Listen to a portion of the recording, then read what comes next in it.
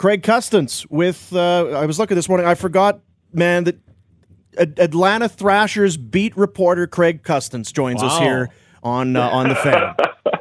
What's new? What's the latest? We're taking it back. Yeah, what's the latest on the Thrashers? I think Ilya Kovalchuk might be traded. I've got a sneaky suspicion here, guys. You like what they did on in free agency, July 1? Going to be a big year for the Thrashers, yeah. I like the Ron Hainsey signing, yeah. Yeah, for sure. John Anderson's going to love his new troops this year. Yeah. John Anderson, there's a pull. Hey, you know what? I know that Ryan has had James Myrtle on the show. He's had a number of the guys from The Athletic on.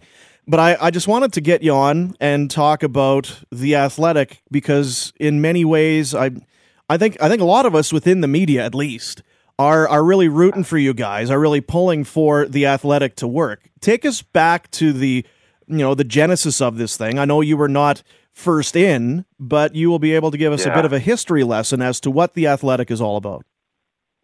Yeah, well, what I can tell you is certainly from my perspective, I wasn't first in, but like when you see some of the names that are going to join over the course of the next 6 months, I mean, I'll be kind of part of that early, or certainly the early wave. And what convinced me to leave ESPN and really kind of what was my dream job was this opportunity to be a part of a group that was kind of trying to save how digital journalism is done and basically do it in a way that it forms a relationship with the readers and the subscribers because they're the only source of revenue. We don't have pop-up ads or videos or anything on the Athletic app or the website. It is strictly, we're asking sports fans to pay $4 a month. We're communicating with them on what kind of coverage they want to see. And we're being held to a higher standard in what we write because we're not giving it away for free and people are paying for it. And so that puts more of a burden on writing really good analysis in well-reported and, well broken down stories. And it's been a fascinating transition point. It's funny we talking about free agents. For you as a GM, if you will, for this website, you've got it's a rich free agent crop, a big pool because it's been a tough few years in sports writing. There's some amazing talent out there that's sitting without a job right now. Yeah, it is, and we're going to take advantage of that. But we're also finding, people that have really good jobs are excited about what we're doing and are willing to take the plunge. And so, especially in hockey, like you see what James Myrtle's doing in Toronto. I'm diving into the Red Wings right now, but we're eventually going to pan back out and do a kind of a national hockey vertical, and we're going to add some pretty big names to that. Especially across Canada in really covering those teams well. And then the challenge is once you get a foothold in one sport, people are like, oh, I totally want to be part of the hockey group. And I hear from hockey writers every day that are like, I am in, let me, how can I get hired? And now, the challenge for us is to expand that out to every sport. And, I'm currently interviewing people to do college football here in Michigan and NFL and do the same thing that we've been able to do in hockey and some of these other sports. Craig Custance, our guest here with The Athletic. I guess the one question I would have is who's paying right now? Do you have enough income coming by way of subscriptions to keep food on all of your tables? Well, yes and no. Yes, the people are paying. We have a lot of subscribers, and it's probably ahead of projections. And it's a Silicon Valley based company, so out of San Francisco. So when the founders set this up, I think we're certainly outpacing it. And I don't think anybody expects a company in the first year to be self-sustaining, but I think at least one of the markets is getting really close to that point, within a year. But we also have the luxury of being backed pretty strongly with venture capital and millions of dollars in investments in California. And so what that's going to allow us to do is make the right hires and lure people away from good jobs and make sure we have high quality journalists in all of these markets and all of these sports so that people will want to subscribe. And ultimately the subscriber is going to be paying the freight. But, at the launch here, it is certainly, there's a lot of it is being driven by the investors too. Because I think this was probably a common thought when And again, like you say, you'll hopefully pluck some guys or women that are currently employed. But when so many of these writers were laid off or fired, you think, man, if all of them could get together and if we could subscribe online, it would be a great idea. Yeah, but how do you do that? These people actually took the plunge. I don't know that the idea itself is revolutionary, but having the balls to go out there and do it, I think is. No, I agree. And it's funny because people are like, oh, yeah, subscription model, that's been done before. But I then you look and I'm like, I'm certainly not in Detroit just specific to sports. It hasn't been done or done well, like in on this scale with people that, and respect as fans and writers. And so they certainly did. And the interesting thing is, they started in Chicago, you go to Toronto, Cleveland, Detroit. They just announced San Francisco. My guess would be Philly would be next, at least in the States, along with kind of the expansion in Canada that's going to happen.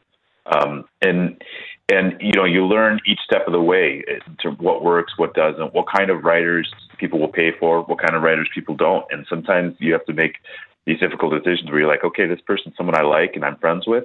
But we've seen the data now, and this is the kind of stuff that generates subscriptions, and this is the kind of stuff that doesn't. That's interesting. I wonder, are you finding people are craving the game reports or the more, the view for the bigger picture view, or the story of how deals get made? What is the stuff that the kind of writers you want? So what people don't want is another game story. They don't want another kind of notebook. Really, what we can't do is duplicate what the newspapers are already doing, right? You can't be the fourth one in to do a game story. And so if there's a trade, then maybe you're allowing your writer to take some time to break it down and tell the backstory. Whereas the beat writer, and I've been there, I know that may not have that luxury, and they have to go to the next game, and they got to get on a plane and move on to the next story. Where we're like, hey, let's pull the brakes here, and let's do a really good analysis, and let's tell the backstory about how all this got done. And readers really have responded to that. So it's basically you just have to do something different, and so it can't be what's being done already in that market. And that takes a lot of different forms. Sometimes it's film breakdown, sometimes it's analytic driven. The analytic stuff does really well, and then sometimes it's what you said. It's having somebody who's really plugged into an organization take us through the process. It's an interesting approach because I would guess, as you do your homework and studies, we're told that millennials have a very short attention span. They don't have the ability to dive into a long form article, but yet it feels like that's where you guys will make hay. I mean, I'm interested in it. Do you feel like the common sports fan will want that longer piece to sink their teeth into? They will, yeah.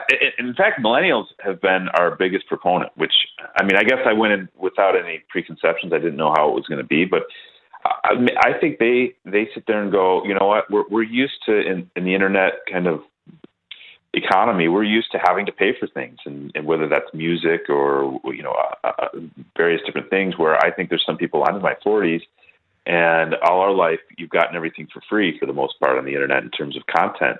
And so millennials are like, look, we want this to last. We want good quality stuff. And a lot of our success has been from that generation, which suggests to me that they're willing to pay and they're willing to tackle kind of the longer form journalism. It's been great.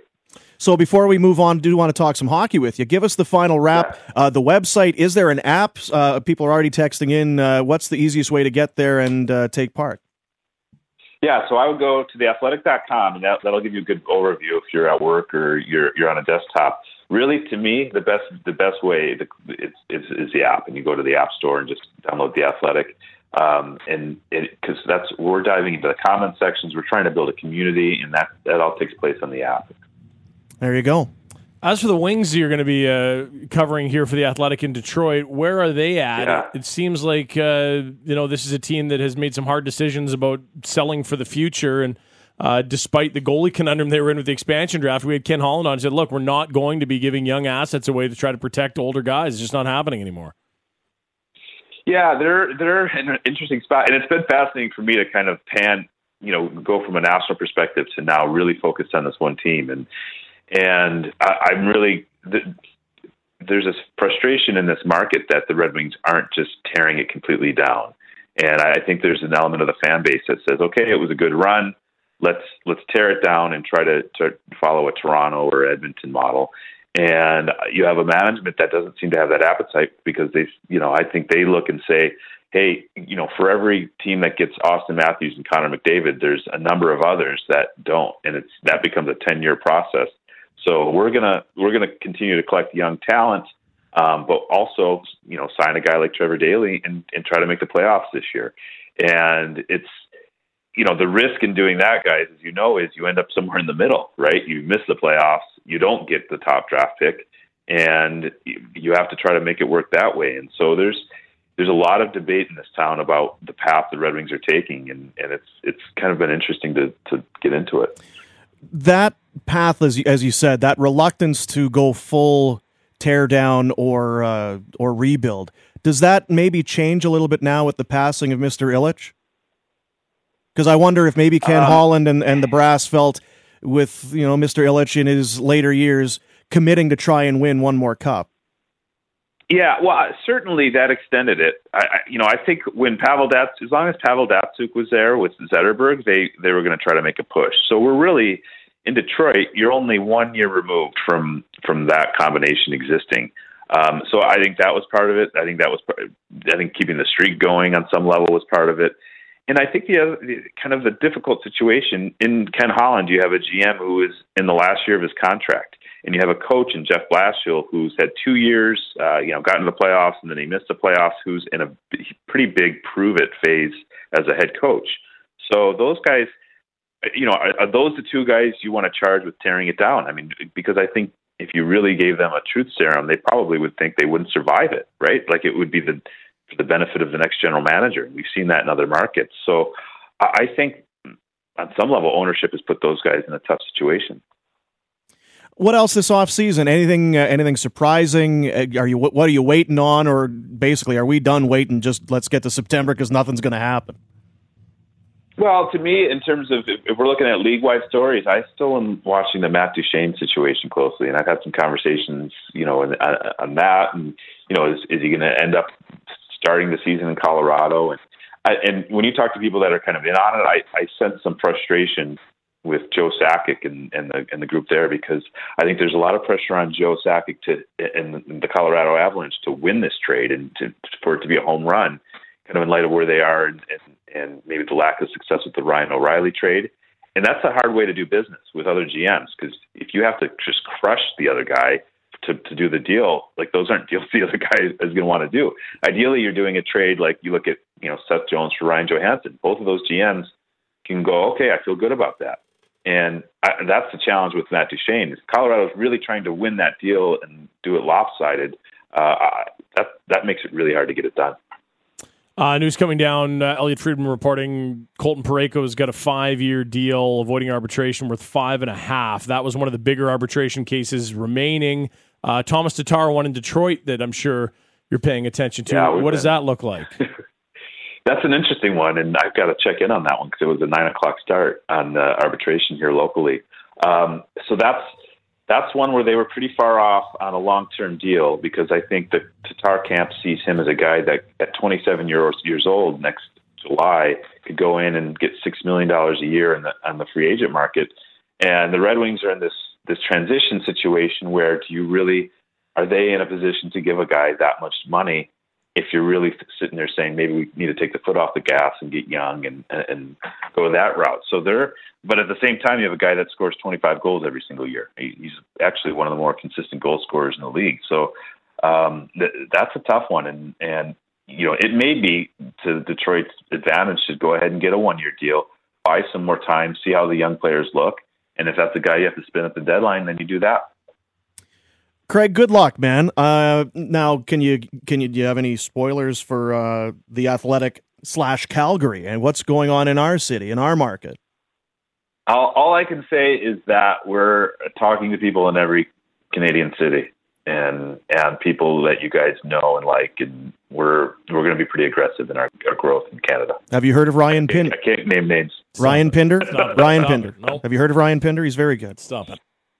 Trying to get rid of his co-host. Don't do it, Craig. He's very opinionated. You'd love him. Hot takes galore. I will put in some good words, to the guys making the decision. Please, Craig. It's above my pay grade. Please, Craig. Please take Myrtle it. knows me well. It's Please not happening. Please take Craig, thank you for doing this, man. Stay in touch.